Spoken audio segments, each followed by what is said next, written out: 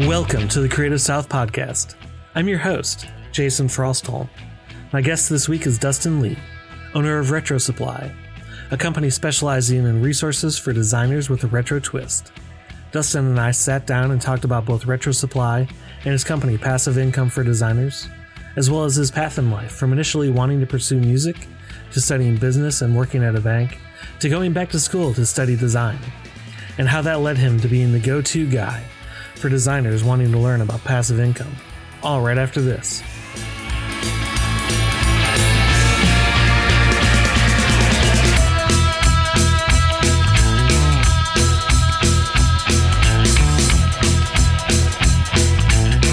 Dustin, thanks for joining me on the podcast today.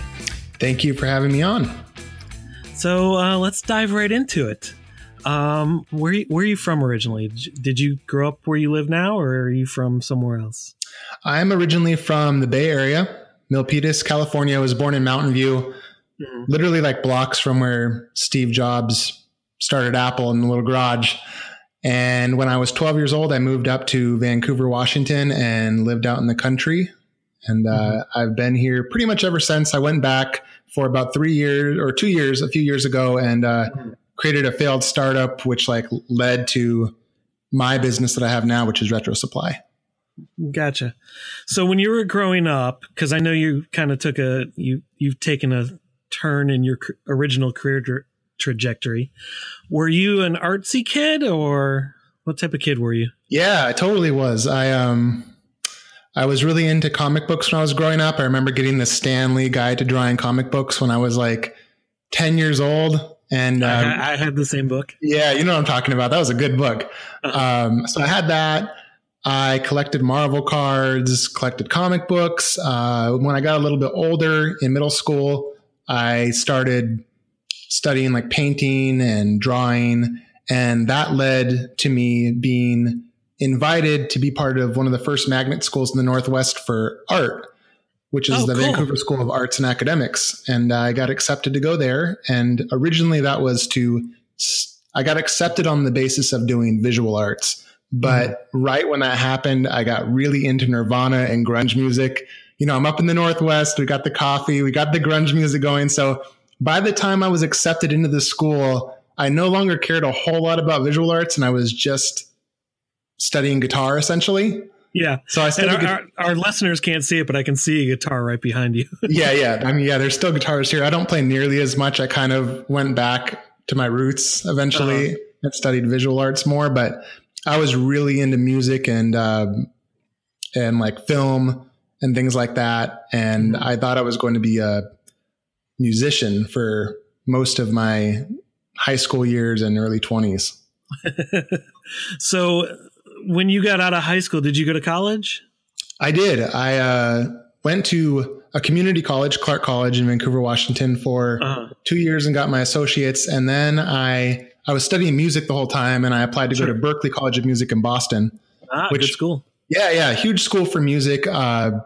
John Mayer went there, Quincy Jones, just name drop some people. Anyways, I was impressed by this school, and I'd always wanted to go there. And my parents' agreement with me was, if you get the grades and you get accepted, you can go to any college you want.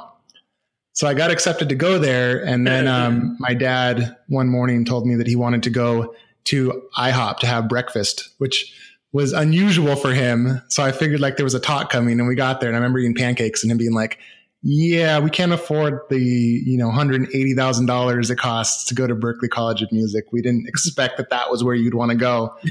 And I had to make a quick decision. Am I going to finance this myself and become a musician and be $180,000 in debt or not? And at this point I was accepted. I had paid, for my room. I planned on going. And at the very last minute, I decided not to, and I decided to study business. That's quite a shift from, wanting to do a music career and going to, one of the premier schools in the country for music to studying business. How does that transition happen? Well, I got this theory when I was thinking about it. I'm thinking about getting this debt, and it started to occur to me. I thought, I think I can teach myself to be the kind of quality of musician you would need to be successful. But I think what holds a lot of musicians back is that they don't have any understanding of marketing or business. And as a result, they're never able to, no matter how talented they are, get themselves the notoriety that they deserve. So that was kind of my rationalization, at least at that point. Mm-hmm. And so I went and studied business, and I'd always had a fascination with business. I think in the back of my mind that I'd be working for myself in some way or another.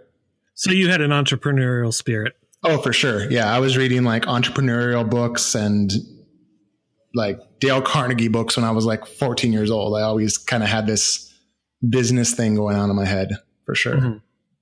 So you go to college, you're studying business. What do you end up doing when you get out? Well, this is so dumb. So I thought that, okay, what's more businessy? Like, what's the most business thing I can do to learn all about business? Right. And I thought like I should go work at a bank. Like that's where business happens. So I applied for a bank before this, I was like playing guitar at a Mexican restaurant on the river.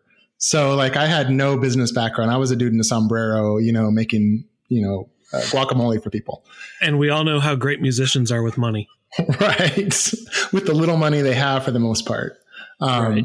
So I went to work in a bank because I thought that's where I learned about business. And I think that my reasoning was that I would get to see how people that actually had a lot of money made money, mm-hmm. which I did discover, but you don't learn how to run a business. They had a lot of money and they kept it. Right. Well, there is like certain things you start to notice. For instance, I noticed that the people that made a lot of money were doctors, lawyers, and business owners and real estate investors. Sure. I mean, that pretty much for the most part covers it. Like you don't mm-hmm. get wealthy in any other way than that for the most part, 80% of the time. So I learned a lot, and I actually started to really geek out. Like I went to lunch with like all like the CEO and the CFO and the CMO of the bank. The most successful customers that came in, I asked them if I could take them to lunch, and I would just talk to them about business. So I did learn a lot, but I spent a lot of time just doing work that had nothing to do with making money, nothing to do with like running a business. And, like drove myself almost insane working at a bank. Like I don't recommend it. It's right for some people. It wasn't right for me. So what did you do after that? Well, I met my wife, and we were talking about getting married. And I said, yeah, of course I would love to get married, but just so you know, if we do, I have to totally quit my job and be jobless and go back to school and study design because I can't live my life being a banker. And I thought that she was going to be like, oh, well, that's a deal breaker because it was just so crazy. So did you say this hoping to stall the Absolutely not. I just knew that like, how it goes, like you get married and then like you get a house and then you have kids. And like, next thing you know, like you can't leave what you're doing because you got to pay your bills. And I just didn't want that to happen. So I think that I just really wanted to make sure that she knew my intentions. Like I didn't want to false advertise that I was stable because I was about to become very financially unstable. So you quit your job, you get married, you go, did you go back to school? I did. I went, so at this point I have some student loan debt. I have my business admin degree, and I had read The 4-Hour Workweek by Tim Ferriss and got really into blogging and passive income, like the whole concept of it. Sure. And I had originally started building web pages in WordPress, and I was horrible at it. And next thing I knew, like I was like getting into Illustrator and Photoshop, trying to figure out how to make like web pages. And that led me to being like, I'm actually more interested in graphic design than I am in making a blog or trying to make money from a blog. Coding anything. And exactly. So next thing I know, I'm back at college studying graphic design with a bunch of 18-year-olds, and I'm, 27 years old without a job. Wondering half the time what I'm doing. Yeah, I can see that, especially since you're newly married and got a wife and responsibilities at that point. Oh so. Yeah, it was a really scary time. I think a lot of people can relate to that in some way or another. I just remember waking up a lot and thinking, what am I doing? Like, am I in a pipe dream thinking that I can just stop the job that I've had for 5 years and I want to be a designer. Like it seemed just a lot of times ridiculous to me, but at the same time, like I had this thing deep inside where I could not settle for what I wasn't happy doing. And in hindsight, it all worked out. But, you know, when you're in the middle of it and it's not working, you seriously question what you're doing. Oh, yeah. That insecurity of decisions can get to you a lot. Yeah. So when you finish up school, is this when you're working on the WordPress stuff, or were you doing that when you were in school? I was doing this like the whole time almost I was in banking.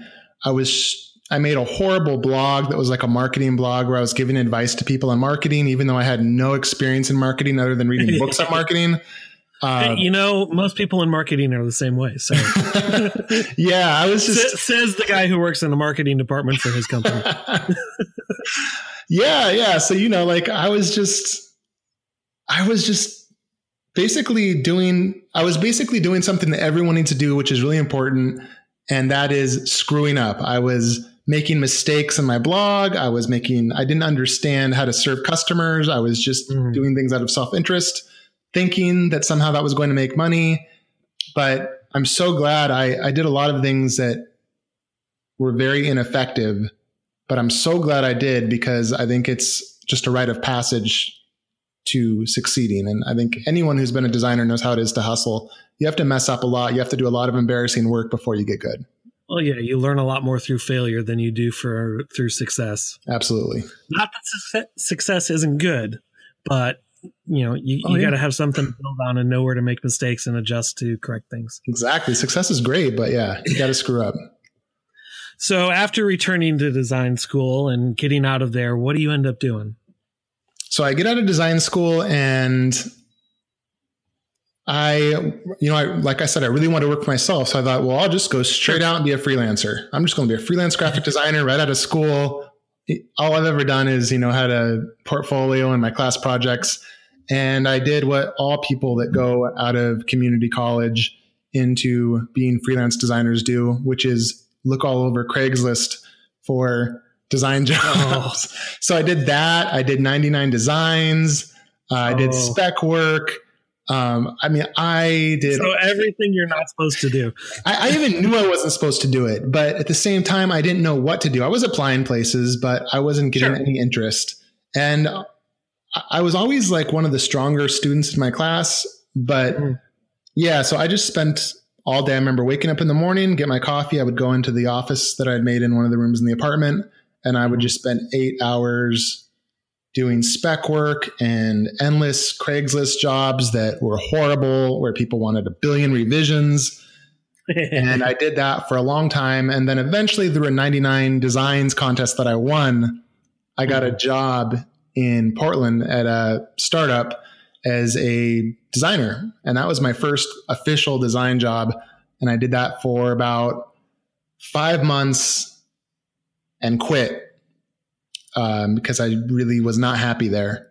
Okay. And that led to probably the most important thing that ever happened in terms of my entrepreneurship career. What was that? That was, so when I first got out of school, I wrote to a lot of bloggers. These were people that were kind of related to the 4-hour work week and, you know, creating your own business online. I had written to all these designers and said, hey, or all these bloggers and said, hey, I'll do free design work for you, you know, just to get to hang out with you, to get to talk to you, to get maybe some exposure. And nobody wrote me back. No one was interested. I mean, I was knocking on doors and nobody was answering. And this guy, Jonathan Mead, from a site called Illuminated Mind, I was a big fan of. He wrote me back a year later, right after I quit my job, and said, hey, do you want to do some very little job? I think it was like a cover to a blog post or something like that. Sure. And I said, yeah. And I did it. And then he offered me another piece of work and I did that. And then he said, do you want to come work with me part-time or full-time? I can't remember which. I think it was like 25, 30 hours. And I was like, yeah, for sure. Because this was a person that was doing exactly what I wanted to do, which was making money online with a blog. And I was starting to think maybe this didn't really happen. Like maybe people don't actually make money online. Like maybe people just pretend to make money online. And I think a lot of people do, but I think a lot of people do. And I started to think maybe I'm like the dude that's in the middle of the pyramid scheme and doesn't know it. Mhm. So this was like a guy that was successful in this, and he invited me into his business. And I remember when I first came on, I got to see, like the Dropbox where all like the files were stored, and I got to see the sales funnel and, the back end of the website. And like my eyes were opened. Mhm. All of a sudden I realized that it was totally possible to do. He was killing it, making a great living doing this. And the problem is that I was completely wrong about what was important to make money online with that kind of business. Like I had it so wrong that I would have never figured it out. I was stumbling around in the dark. And by working with him for 18 months, I learned a lot of stuff that I could have spent 10 years trying to figure out and never figured out. And that opened up the doorway to my success. And that he himself probably charges thousands of dollars to learn. Yeah. Oh yeah. Yeah. The business was teaching people how to do that. And he did charge people thousands of dollars. But I will say that I always thought that the people that charge thousands of dollars for this kind of stuff, I always thought, oh, it's not worth it. But as it turns out, if you find the right person, it absolutely is worth it. It really can make a difference if you find someone that's qualified. So is that more of a case where it's, you got a bunch of people who will sign up for it, and it's got to be a person with the right personality who's going to follow through to make that investment worthwhile? Exactly. So this kind of ties into the workshop I'm doing, Passive Income for Designers at Creative South. Which by the time this goes up, it will have already happened. So it went wonderfully, and it was completely sold out, standing room only. It actually is looking like it might sell out. So that's really good. But it's put me in a unique position for this because I got to see hundreds, if not maybe thousands of people trying to start businesses. So I had got a really good understanding of where people got tripped up. And so I had that unique insight. And so I knew when I started my own things, here's what to look out for. Like, here's what to avoid. Here's what's important and here's what's not. And it's very not intuitive, I think, to a lot of people what those things are. Really? Okay. So, you worked there for 18 months, and I'm assuming at this point you've kind of decided or figured out a little more what you want to do. When you leave there, do you jump right into Retro Supply, or did you do other things in the meantime? Well, me and Jonathan Mead, who ran the site, or he still runs the site, it's called Pay to Exist now. We became really good friends. In fact, to this day, we're like best friends. And he was very supportive of me, and he was always asking me, what do you want? What do you want out of your life? How can I help you? And I told him, I want to own my own business. And so when I moved down to the Bay Area, he said, well, why don't we start a business together? And we started something called Playbook, which was essentially, it was a marketing site that would give people recipes, if you will, to do different marketing things. So here's how to build an email list if you're a blogger. Here's how to do a product launch. Here's how to segment your audience. Here's how to find out the perfect product to launch to an audience. So we start working on that. And we raised, I think, like $12,000 or $13,000 on Indiegogo to hire developers. And I was thinking at the same time, my wife is pregnant with our daughter, our first daughter. So I got the pressure, right? I'm thinking I got to start making money. I'm not making money at this point because I quit working for him and I was working on a startup that was making zero money. Right. So I'm thinking, okay, what's this going to be perfect? Like, we're going to get this tied up right as the baby's born, and then money is just going to start flooding into my bank account and it's going to be perfect. But as that day approached, it became really clear that this might not ever make money. Like, I couldn't believe it, but it was really starting to look like it might not make money. And the reason for that is because I think we hired the wrong developer. We probably didn't need to even hire a developer. We probably could have done a minimum viable product with a WordPress site with a buy button. And instead we just made things way more complicated than it needed to be. So out of desperation, I started Retro Supply by waking up 2 or 3 hours early every morning and walking down to the Starbucks around the corner from my house in Palo Alto. And I would just go down to the Starbucks and I would make products to put on Creative Market. And that's how Retro Supply actually started. It was just a desperate way to make a little extra money before the baby was born. So you just started throwing stuff up on Creative Market and then it kind of started taking off? Or had you already built out your site a little bit, like just for lack of a better term popping into my head.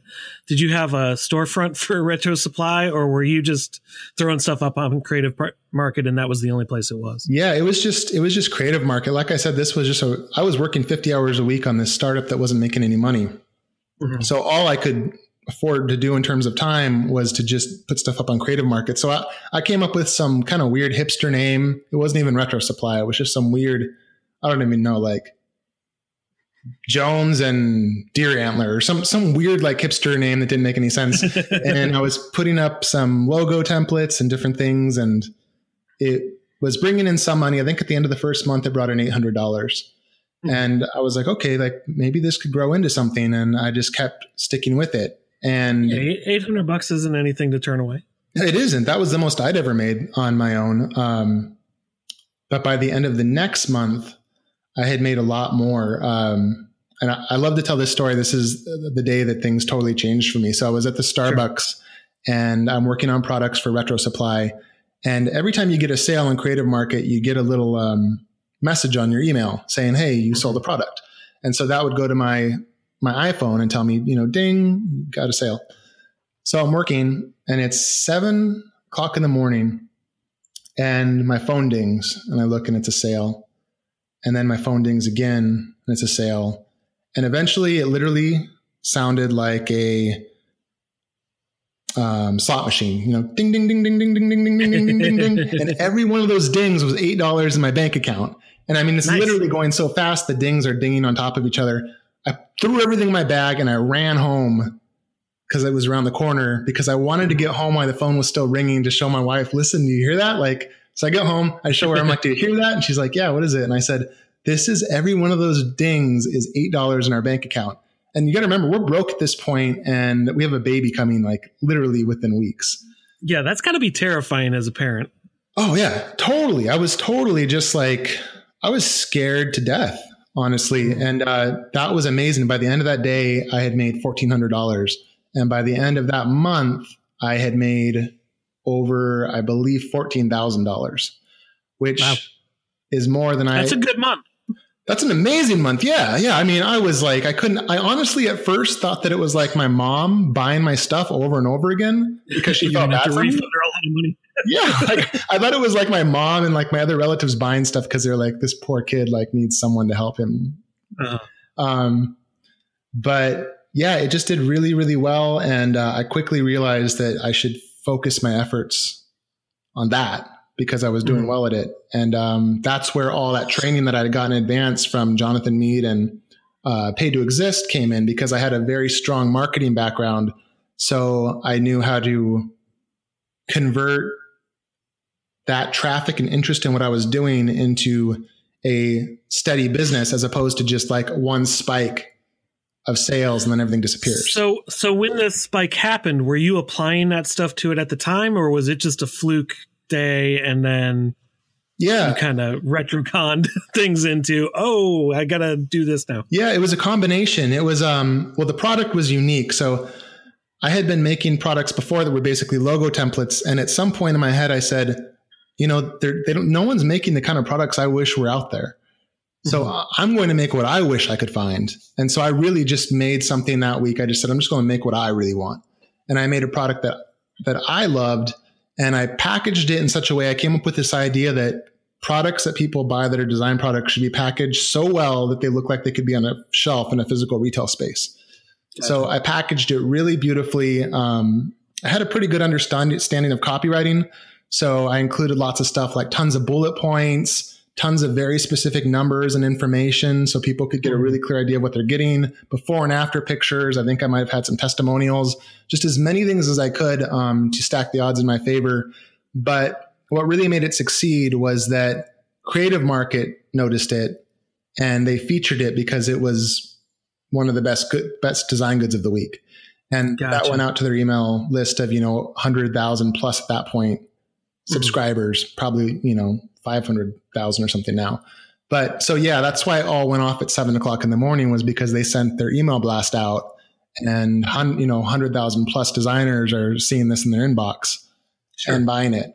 And so that's how it got started.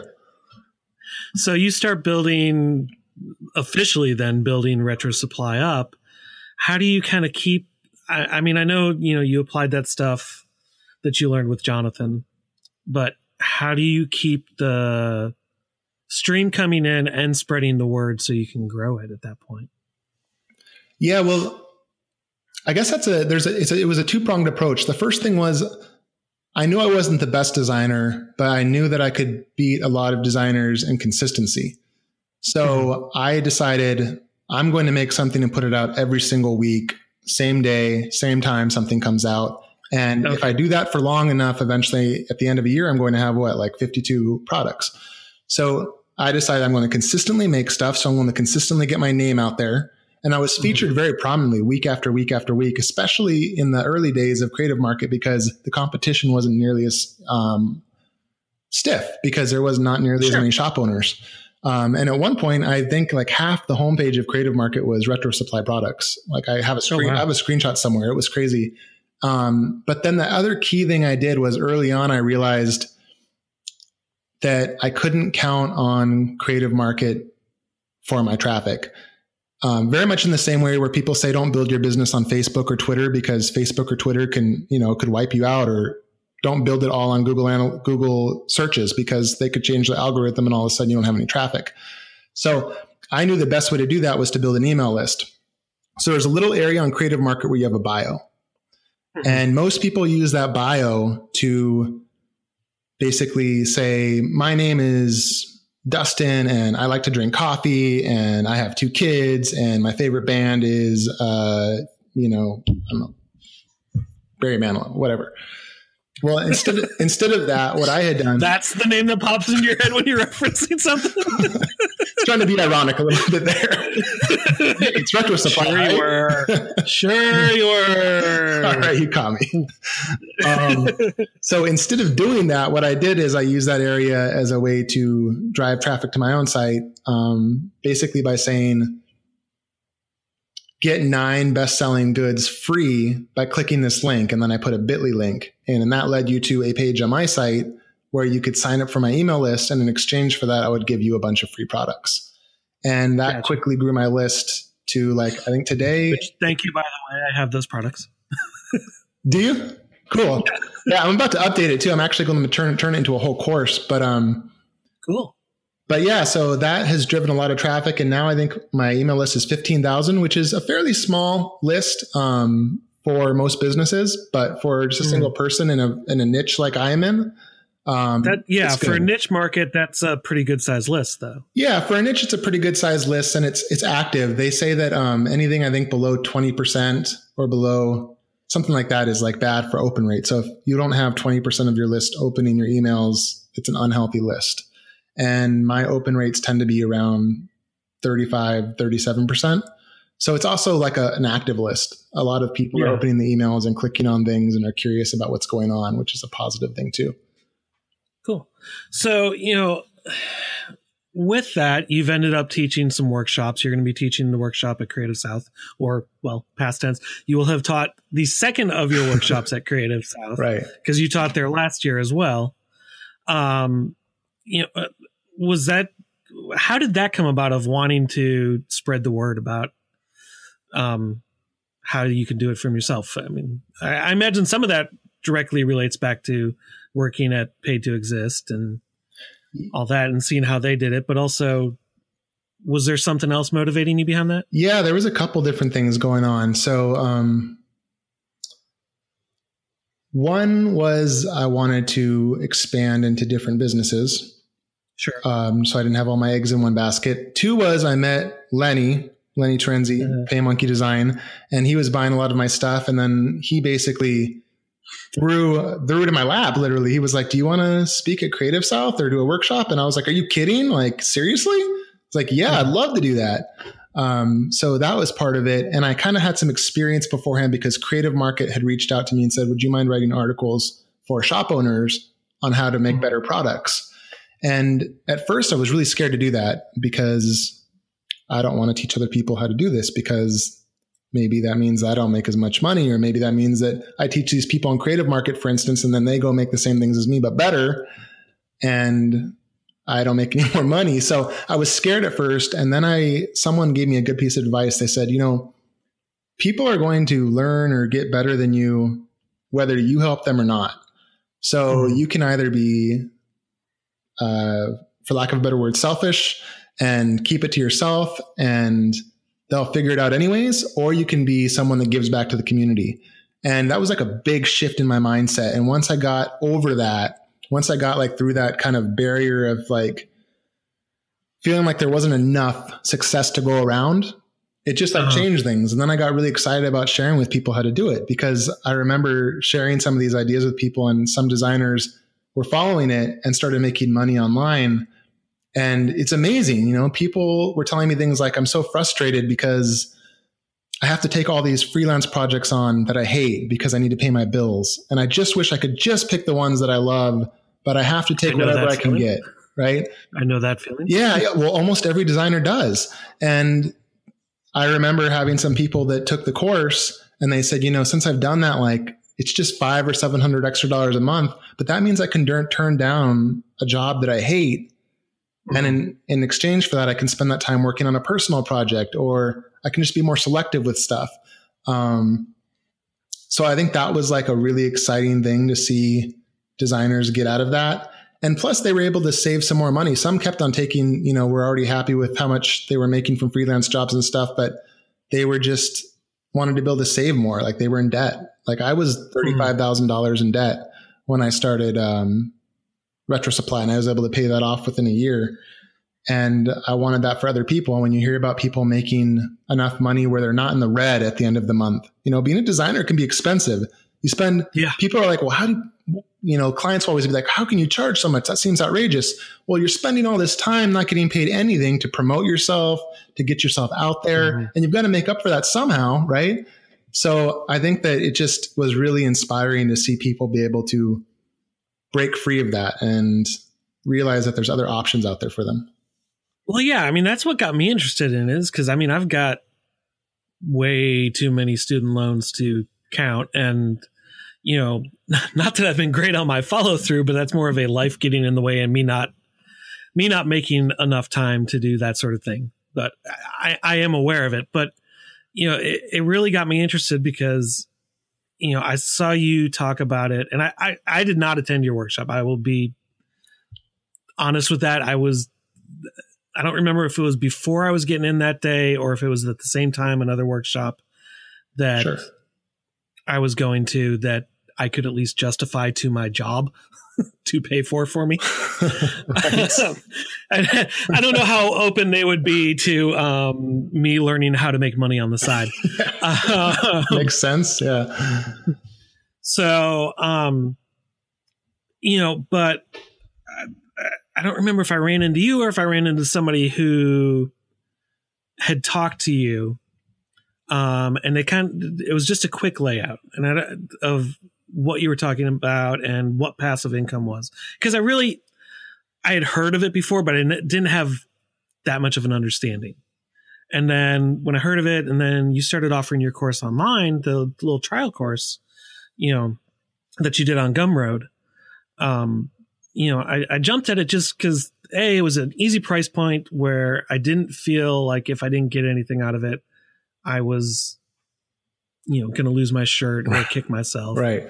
And it very much did turn on that light where I was like, oh, well, I can do that.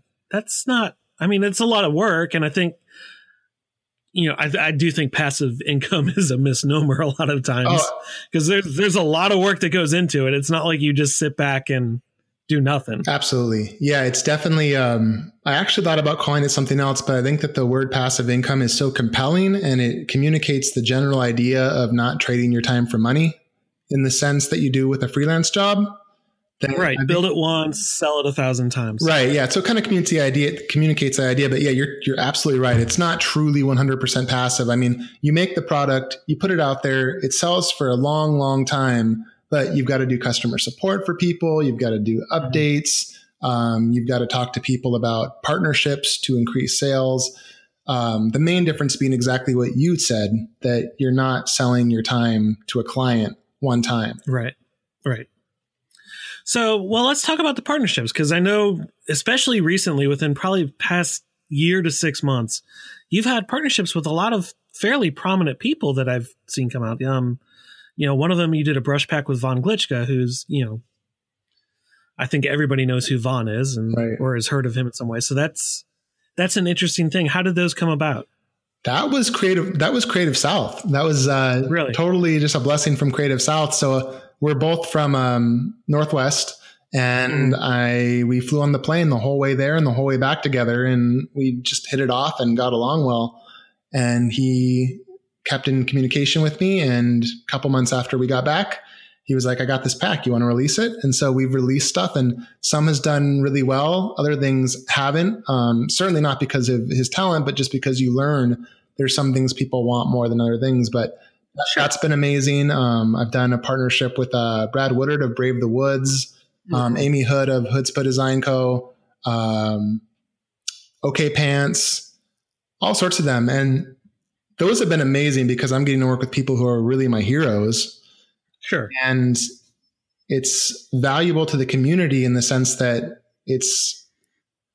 these people are so busy that they don't have time to make creative market shops or make websites and sell design goods. Like, they're too busy, like, doing awesome projects that we all dream of, What's cool about it is I've been able to get some really great designers who otherwise might not have released things like this and say, I'll pay you, or you make it and we'll do a split. However we end up making this work, let's get something out from you that you otherwise wouldn't be able to put out, so people can experience how cool a product would be from you. Because I have no illusions of being the best designer. These designers, do circles around me night and day. So having people like that are so talented on is just a cool way of kind of upping the quality. Yeah, I think that I'm the same way. I'm well aware that I'm a mediocre designer at best. Yeah, and that's seriously a great strength, some people, there's always going to be people better than us, right? And the smartest thing I think we can do is just try to find what we're best at and focus on that, and where we're not, get the best people we can around us to make us look awesome. Right. Well, I think for me, my knowing it is, I know I'm not a great designer, but I know that my strength and weakness are both the same thing. Is I've bounced around in a lot of different industries, so I'm kind of a jack of all trades. I've done digital, I've done some video, I've done plenty of print. Everywhere I've worked, I've been on the marketing side of it. So it's marketing strategies and all that. So, in one way that's a great strength because I know how to do a little bit now. Right. So I can communicate with people when it needs to be done. It's a huge strength. Yeah. On the downside of that is I've never specialized in one area to get good enough at it to be considered an expert in that one area. Right. Absolutely. I'm the same way. Like, I don't have the patience to be a great illustrator. No, I just don't. I see people do it, and they live and breathe it. Mm-hmm. I don't know why. I don't care that much about being a good illustrator. And I fought that forever. I felt like I had to be a good illustrator. And then one day I realized I don't care at all about being a good illustrator. So let's just find some good illustrators and have them do that part of the job instead of making myself miserable that I'm not a good illustrator. My wife and I were literally just talking about that the other day in relation to the passive income stuff that we want to do. Because she was talking about, I want to do these illustrations and all, but she likes the theory of illustration, and it seems like it'd be a lot of fun to do, but she's well aware that it's not her biggest strength. So she gets really frustrated when she can't, go from point A to point B in a clear shot. There's, a lot of different steps in between. So we were trying to figure out in relation to what we want to do, is that really the best avenue for us? Well, here's the really cool part about that. I want to comment on that because I think a lot of people feel like, well, if I'm not the best at this, I can't make money doing it, or I can't make a passive income doing this, or a side business. But for instance, with your wife, you mentioned that she's not a great illustrator, but she loves the whole kind of theory behind it. And she loves probably maybe reading about it and seeing how other people are doing it. And then she has her attempts at it, and they probably don't do as well as people like Von do or something like that. Oh yeah. But there's so many other people in that boat that you can be where they are and say, hey, I'm not a great illustrator, but I love illustration, and I'm on a journey, and I'm going to share the journey with you. And by posting that and saying, here's what I learned, here's something I picked up from this person, here's this thing, here's how this worked for me, by sharing that, that's really attractive for people, especially people that are learning. Oftentimes they're more drawn to people that are more like themselves than, the best illustrator in the world. Right. A great example of this is, I think of someone like Chris Spooner from Spoon Graphics. Mm-hmm. So he's a fantastic designer. But oftentimes you just feel like he's not the world's greatest designer, but he's a fantastic designer. And he's made a full living out of sharing how he does stuff. So he writes an article and says, hey, you know that like cool thing that we keep seeing, like this cool trend, whatever that may be, I figured out how to do that. So let me share with you how to do that. And he's sharing with you his learning process of how he learned to build something. And everyone's drawn to it. And he's a great designer, but that's not why people are coming. They're coming because he's sharing his knowledge. Right. So I think that for anyone that thinks, well, I'm not a good enough designer to do a certain thing or make a passive income, I don't think that's true. I think that if you're willing to be vulnerable and share where you're at and share information, you can be really, really successful. Well, I think if you approach it from you might not be a great illustrator, but if, like you said, if you're sharing your process, that's the compelling part. You may not ever make a dime off your illustrations, but if you are able to market yourself with that process of how you're trying to learn the things, it shows other people how they can get there. And then somebody eventually gets to that point. Exactly. Yeah, exactly. And like, I think when you realize that, it frees you up so much to feel like so much more is possible.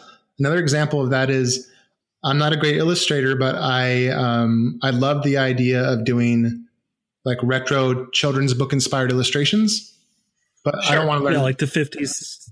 Exactly. 50s era stuff. Yeah. Like golden book style stuff. So I had a friend, Brad Woodard, and I said, hey, I'd really love to do a pack like this, but I can't illustrate like you can. How about this? I'm really good at making brushes and you're really good at drawing and illustrating, but you don't know how to make brushes. So why don't I make the brush tool presets and you try them out and you be brutally honest about how well they're working for you. And I will keep, refining them, making them better. And that was the partnership. Essentially we'd get on Skype calls for 6-7 hours at a time. And I would just grind through brushes and he'd be like, yeah, that's no good. That's no good. Not that one. And he'd be like, yeah, keep that one. And eventually after like 25 hours of doing that, you end up with 20 brushes that are great. And he does these amazing illustrations with it and includes tutorials. And I get to have the fulfillment of helping to be part of a product with cool illustrations in it. And I'm associated with the product. And that to me feels just as rewarding as if I was to have drawn it. Yeah, he's your beta tester. And then he's able to build something that, you can see the fruits of your labor. Yeah. It's in what amazing. He's done. Yeah, that is really cool. So, moving forward, before we were on air, we were kind of talking about how you were trying to figure out how to phrase it. You were trying to figure out how to turn the teaching side of it and the workshop side of it into a business and monetize that. What advice do you have, since we were just talking about that, for people who are looking to figure that side of it out? Who are or are you sure yet? Are you talking about like how to make money from something like, say, passive income for designers? Yeah. So I actually have a really good understanding, or I think I do. I haven't proven it by making a lot of money by doing this, but I think I have an understanding from my previous background. So I noticed really early on that if I like making money, creating my own products and not working for clients, I bet a lot of other designers do too. And as it turns out, they do. Like more people than I ever imagined. I don't know why I just shook my head vigorously on an audio only format. It was only you could see that. Nobody else can hear it. That's despite what my dad would tell me that I had rocks in my head. I don't. So you can't hear that. Well, that's a response you get from people. Like anytime I mention it, for instance, last year, the workshop sold really well. This year, it looks like it's going to fill up. I have the website, passiveincomefordesigners.com. That gets a lot of traffic it's only been around for like 6 weeks. It gets a lot of traffic. It's got a lot of email signups, and it's because people want to know how to do this. And designers are good at designing. They're not good at making passive income, I mean, that's not what they signed up to do. They're designers. Right. So you've got a skill that can make them a lot of extra money, thousands of dollars, tens of thousands of dollars, or you have people like, Kyle Webster or Retro Supply or some other people. I can name a bunch of people who are making 100, 200. I know a girl who just hit over $1 million. So people, that's good money. Yeah. I mean, if you can make $1 million on the side selling, design products, that's pretty good. So I think in general, if you can provide people with a clear-cut path to doing that themselves, then people are willing to pay for that. And I think that if you can show them, prove to them that you have a proven way of doing that, that will, if they follow it, they'll be successful. I think people will pay for that. And that's essentially what passive income for designers is. It's about giving a ton of value away for free. And then if you want to get into the real nitty gritty behind the scenes, I hold your hand step by step to do things. That's where eventually there'll be some sort of product that will be a paid product that will give you, really, really one-on-one access where we're walking through it together and getting you there. Sure. But of course, you want to provide a service to everyone to help people. So you give your best stuff away for free as well. So it can help everybody. Well, so to be able to do that, though, you've got to have really good communication skills, which I think a lot of designers don't think that they have. I mean, even though we're in a communications industry where they're not necessarily the best verbal communicators all the time. So they look at that as a weakness and that holds them back. How do you, I don't know if you have ever dealt with that, but that's, something I'm constantly struggling with and that's part of the reason I, decided to do the podcast is I don't think I'm always the best communicator. While I know what something is in my head of how I'm trying to explain it, when I try to explain it in layman's terms, I have to fight through all of that years of speaking the design language and knowing the lingo. And then I don't want to say dumb it down, but speak it in plain language. And I don't always do a good job of that. How do you kind of get through that? I think like anything, you educate yourself and practice. So for instance, like there's books that I recommend that anyone reads who gets into trying to sell things online. One is Scientific Advertising. There's another one that's escaping me right now, but there's a lot of classic books on copywriting. And copywriting, most designers will be familiar with that term, but copywriting is all about talking in plain English to people. Like you're saying, no buzzwords, no technical jargon. It's about talking really plainly and simply. And there's also things you can do to make it even easier to do that. For instance, there's a app called Hemingway you can download to your computer. And when you say you're typing a description of a product that you want to sell, as you type in Hemingway, it will highlight sentences that are too long, because when we're communicating through sentences, describing our product, people, for the most part, understand things at a 7th, 8th grade level, ideally like 6th grade. So when you start getting to like 12th grade, college level, people get confused. So like this app, for instance, will like warn you when you're going beyond a very simple length of sentences and when your words are getting too long. So that's kind of a way of teaching yourself by using an app. Another thing that helps a lot is to record yourself. So something that I used to do is I would just record myself talking about a product, and then I would dictate what I had said down, because oftentimes the way we talk is much easier to understand than the way we write. It's like all of a sudden when we write, we start getting really confusing. Whereas when we talk to each other, we talk much simpler. People tend to use more formal language when they write than when they speak. Exactly. So like that's a great hack, just record yourself talking about your product and then dictate that. And then right away, 90% of the time, it will be better writing when you do that. Or find a really good transcription service to have it do it for you. Yeah, which I've done. I literally have done that. And then bullet points are your friends too. People love bullet points. We'll talk after this because I need to get a transcription service for the podcast. Yeah, there's a great one. Like literally, it's very affordable and they have a great turnaround time. Yeah, awesome, cool. So moving past that, you're trying to not only do Retro Supply as the brushes and illustrations and all that, and then build it out as passive income for designers as a course. What else is on the horizon for you? What are your hopes? Good question. Well, I have some other like projects in the work. One is called Fizzlestock. That's just getting going, and I love the stuff that's on there. Thanks, man. Yeah, it's a really cool idea, and it's been surprisingly hard to implement because the technology almost begs for like a developer or something like that, which is something I've been burned by in the past, so I'm avoiding.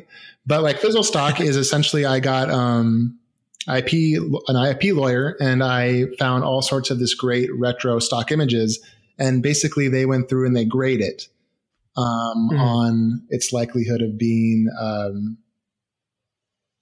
legal to use, basically.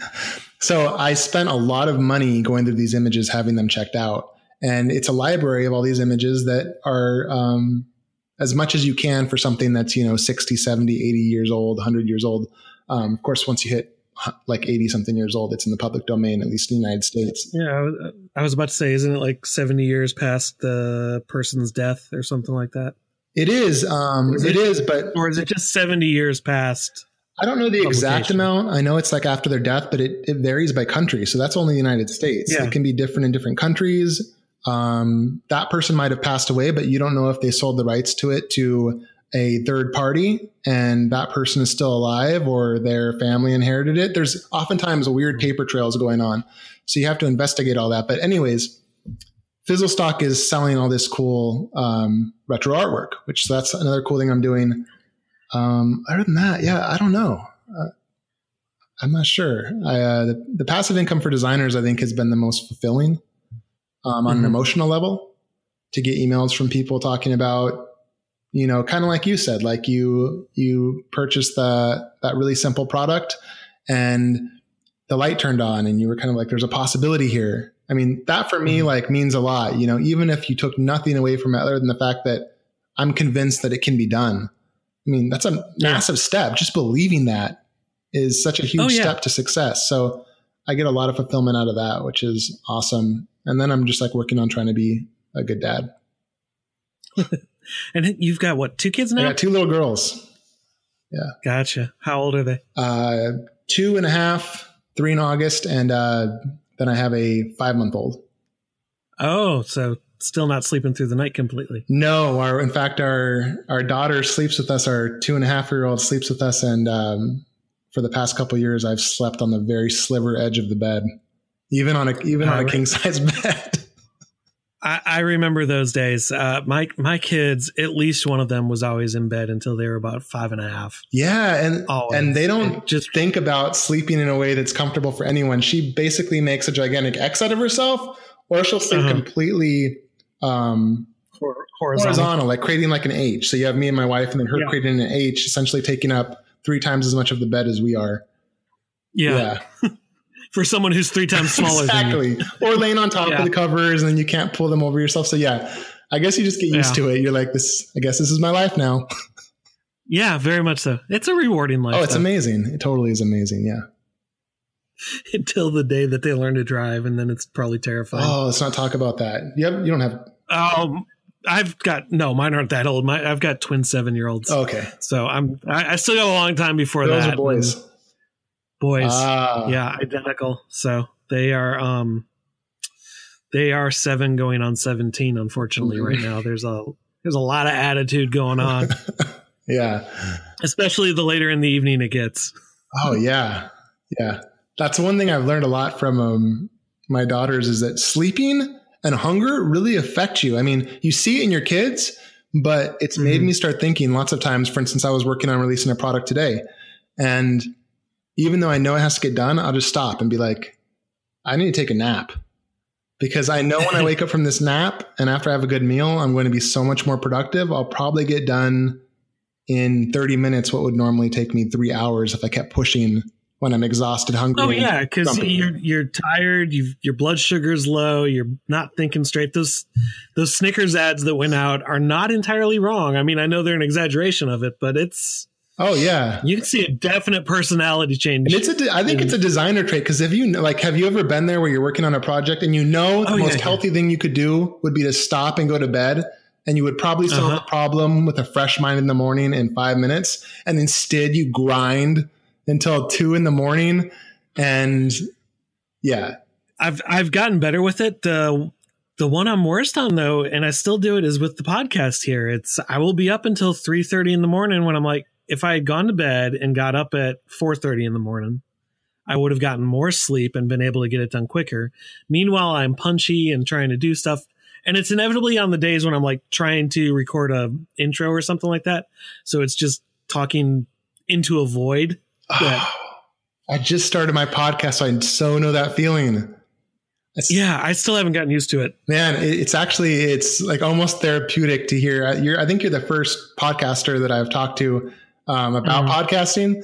It's therapeutic to hear someone else say it can get tolling on the 7th time of repeating the same thing on an intro to yourself because you keep getting stuck or lost on your words. The one that aggravates me the most is when I know I've got like an almost perfect take going, and then all of a sudden like my mouth just starts to water, so you can like hear it smacking. And it's like, oh, why? You couldn't have just stayed a little dry for 2 seconds longer. Do you find, like, I found this to be an insightful, when I can step away from it, it's an insightful exercise because I've learned, for instance, I say and ah and so a lot. Are my or smacking. Like lots of times I'll make a smack with my mouth, and you just notice all these little habits you have in your speaking, and it makes you much more sensitive to them. So like even talking to you today, I'm sure people can find ums and ahs and so's all over the place, but I try very, very hard to avoid them and to be quiet if I don't know what I'm saying, because they're just fillers while you're trying to get your brain going. Right. I do the same thing. And with the so, it's that filler to get the brain going, but it's also an easy way to soften an intro to what could be a weird question. So it's like I just did there. It's finding that way to balance it of, well, no, and you're like in your head thinking of what you're going to be saying while you're trying to say it, and end up talking over yourself, and it gets very confusing. There's so much to it. Yeah. I always thought that interviewing was this really easy thing that anyone could do. And now that I've done it, I realize you've really got to dig it out of people. You got to get people talking about what's relevant really quick, and you have to know how to stop them, which is so hard. That's the harder part. That's the harder part for me. It's not getting somebody to talk about it. I mean, there have been a few that have been a little painful, but it's the knowing where to stop them, because you want to listen and you're intrigued, but at the same time it's like, well, they're starting to ramble, and I need to ask something else, and I want to ask this follow-up question of that, but you don't want to be so like thinking of what's going to happen next, of what you're going to say next, that you stop listening. Yeah, it's very tricky, but isn't it awesome though? I feel like I'm getting like, I'm getting like an education on all these things I didn't even know existed until I heard my own voice or heard myself having a conversation. Yeah, it's completely amazing. Yeah, so it is. So anyone listening to this part, do a podcast at least for 6 months. It will change your life. Yeah, very much so. It's building that up, because I know I think you're like number 22 or 23 that I've recorded. That's amazing. But I've only put out 8 so far. Oh, wow. So you releasing multiple ones of these a week? No, one a week. Oh, wow. So I made a very conscious decision of, I knew if I did not jump in and start doing it right away, I would find a way to procrastinate and put it off, which I still am really good about doing with the editing of it. Right. because that's my least favorite part of it. But so I started off the first couple weeks, I was recording like 3 a week. And then it was taking way too much time away from my family. Oh, yeah. So now I only record twice a week. Sometimes I only record once a week, but I have the luxury now that I've got all these banked that if I need to skip a week, like Creative South week, I'm not recording anybody because I'm leaving Wednesday to head up there. I want to spend that weekend with my kids because they're not coming with me. So I'm just not recording anybody that week. Yep. I've got the same thing. I have I think 4 or 5 in the bank. So I can put them out when I want, or I can do new ones where I just talk. Sometimes I like to just explain something, but something that kind of just to kind of tie it back to the passive income thing, something that's really interesting about it is I think a lot of people, when they do the passive income thing or anything they're uncomfortable with, they're afraid of looking bad. So I know when I first wanted to put up a passive income product, or it was just a design product up for sale, right? I was afraid that as soon as I put it out, designers would say, oh, you suck. Like, who do you think you are to be putting out products? Like, you're not even a good designer. Like, I thought all these horrible things would happen. And I put it out. It wasn't the perfect product, but no one ever said that. People, there's a lot of people out there. You think that you're not as good as you are, and you forget that there's so many people that are not at the level that you're at. Even if you're not the best, there's a lot of people that are struggling to make, logos, or struggling to do this certain thing in Photoshop. And those are the people that buy the products, not, the superstar celebrity designers or whatever that would know how to do this. So I noticed no one said that. And I had forgotten that because I've done this for so long now that I don't really have problems making products, but making the podcast was very interesting because I sucked at so much stuff. I didn't understand how to edit. I'd never opened Adobe Audition. I didn't know how to hook a podcast up to iTunes. I didn't realize how much I said ums, ahs, and clicks and rambled and all sorts of things. And I made a really ugly site. I mean, it's not that ugly, but it's not great. PassiveIncomeForDesigners.com is a decent looking site, but I guess my point is there were so many things that I didn't do perfect, and it got me getting out there and being uncomfortable again. Cause that's a big part of it. When you're releasing something, you've got to say, I'm okay with being embarrassed. And designers have this sickness where as a designer, we want to tweak things and make things perfect.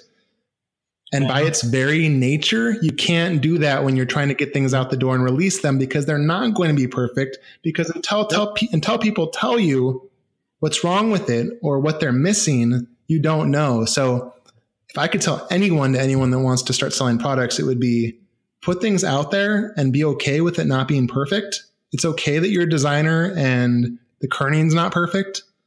Get it out the door and then just listen to what people say and fix that, and you will be rewarded for it. Well, yeah, that's the beauty of it, is you can fix almost anything with feedback. Yeah, absolutely. And everything's digital these days for the most part. It's not like, 250,000 flyers are going to print. You can go online and change it if someone tells you that your kerning was stupid.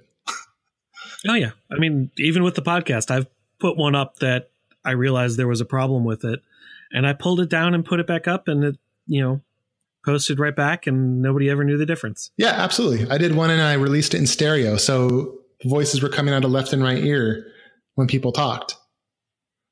So you had one person in one channel, one person in the other channel? I didn't mix it to mono. So it was stereo left and right, and I screwed up. And people said, hey, this is a great podcast, but could you please not release these in stereo? But that's how you learn. So I felt like it's great. It's fine. Yeah. You need to check my settings to make sure that I'm doing that right. Well, cool. I think that's a good place to wrap it up. So where can people find you online? Yeah, so there's a couple places. So if you want to see how I built my design shop that I've made a full-time living off of, paid off my debt with, bought my first house with, you can go to www.retrosupply.co. And that's the site that brings in most of my income. You can also find me on creativemarket.com under Retro Supply. Or if you want to learn about doing this yourself and building a passive income for your own design business or freelance business, you can go to passiveincomefordesigners.com. And I actually have some free training. You can go to passiveincomefordesigners.com/free-training. And I have a video and a scoring sheet to help you come up with your first profitable passive income idea. So I'll actually help you figure out how to pick the right idea that will make money in the time it takes to drink a cup of coffee.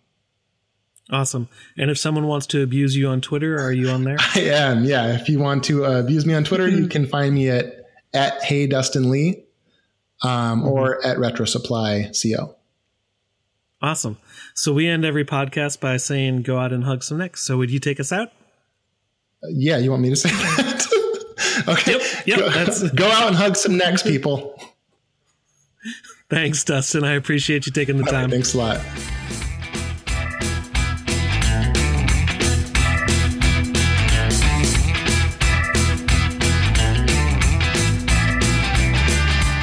Weapons of Mass Creation is this week, and I'll be doing the podcast live from the State Theater, Saturday from 10:30 a.m.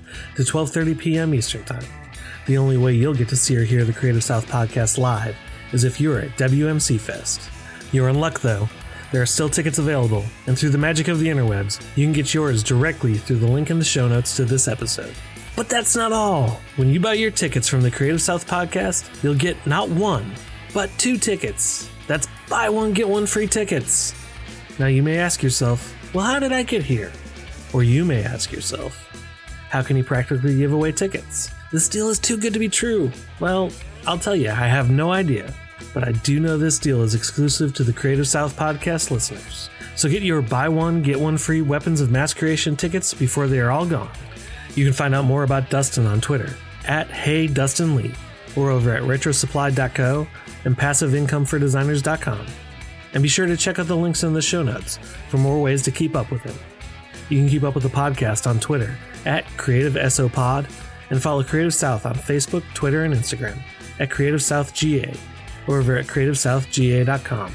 And I'm at Jay Frostholm on Dribbble, Twitter, and Instagram. We're looking for sponsors. If you want to sponsor the Creative South podcast to help keep the lights on and to make the podcast even better, then email me at jason@creativesouthga.com or hit me up on Twitter at CreativeSOPod. If you want to engage with the podcast more, check out a new podcasting app called Remarks that allows you to add notes and comments about the episodes, get feedback from other listeners, and hear from me as well. You can find it over at remarks.fm. And if you like the Creative South podcast, head over to iTunes, Stitcher, or Google Play Music. Rate us and leave a review. This helps more people find the podcast and allows us to keep getting awesome guests. Now go out and hug some necks.